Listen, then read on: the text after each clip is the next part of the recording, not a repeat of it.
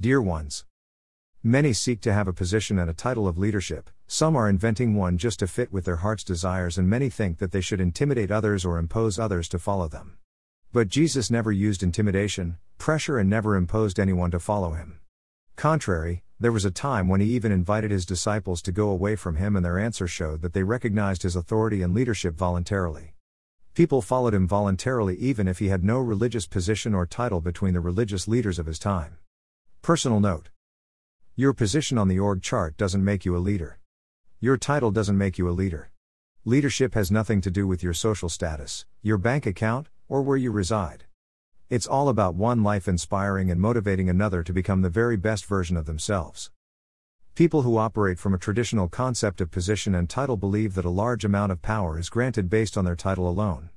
As a result, they are often unable to look beyond the roles and responsibilities of the title to see how their performance, attitude, and general behavior affect others. Some people fall into the trap of believing that having a title automatically makes them a person worth following. On the contrary, you have to earn it, work for it, be an active participant, and take responsibility for what you do and say, because as the leader, you have to set the tone, and you have to be the example for people to follow. As a leader, you can gain more influence by tapping into the heart of your team.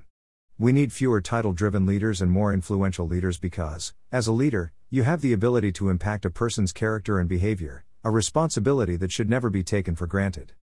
By leadership first.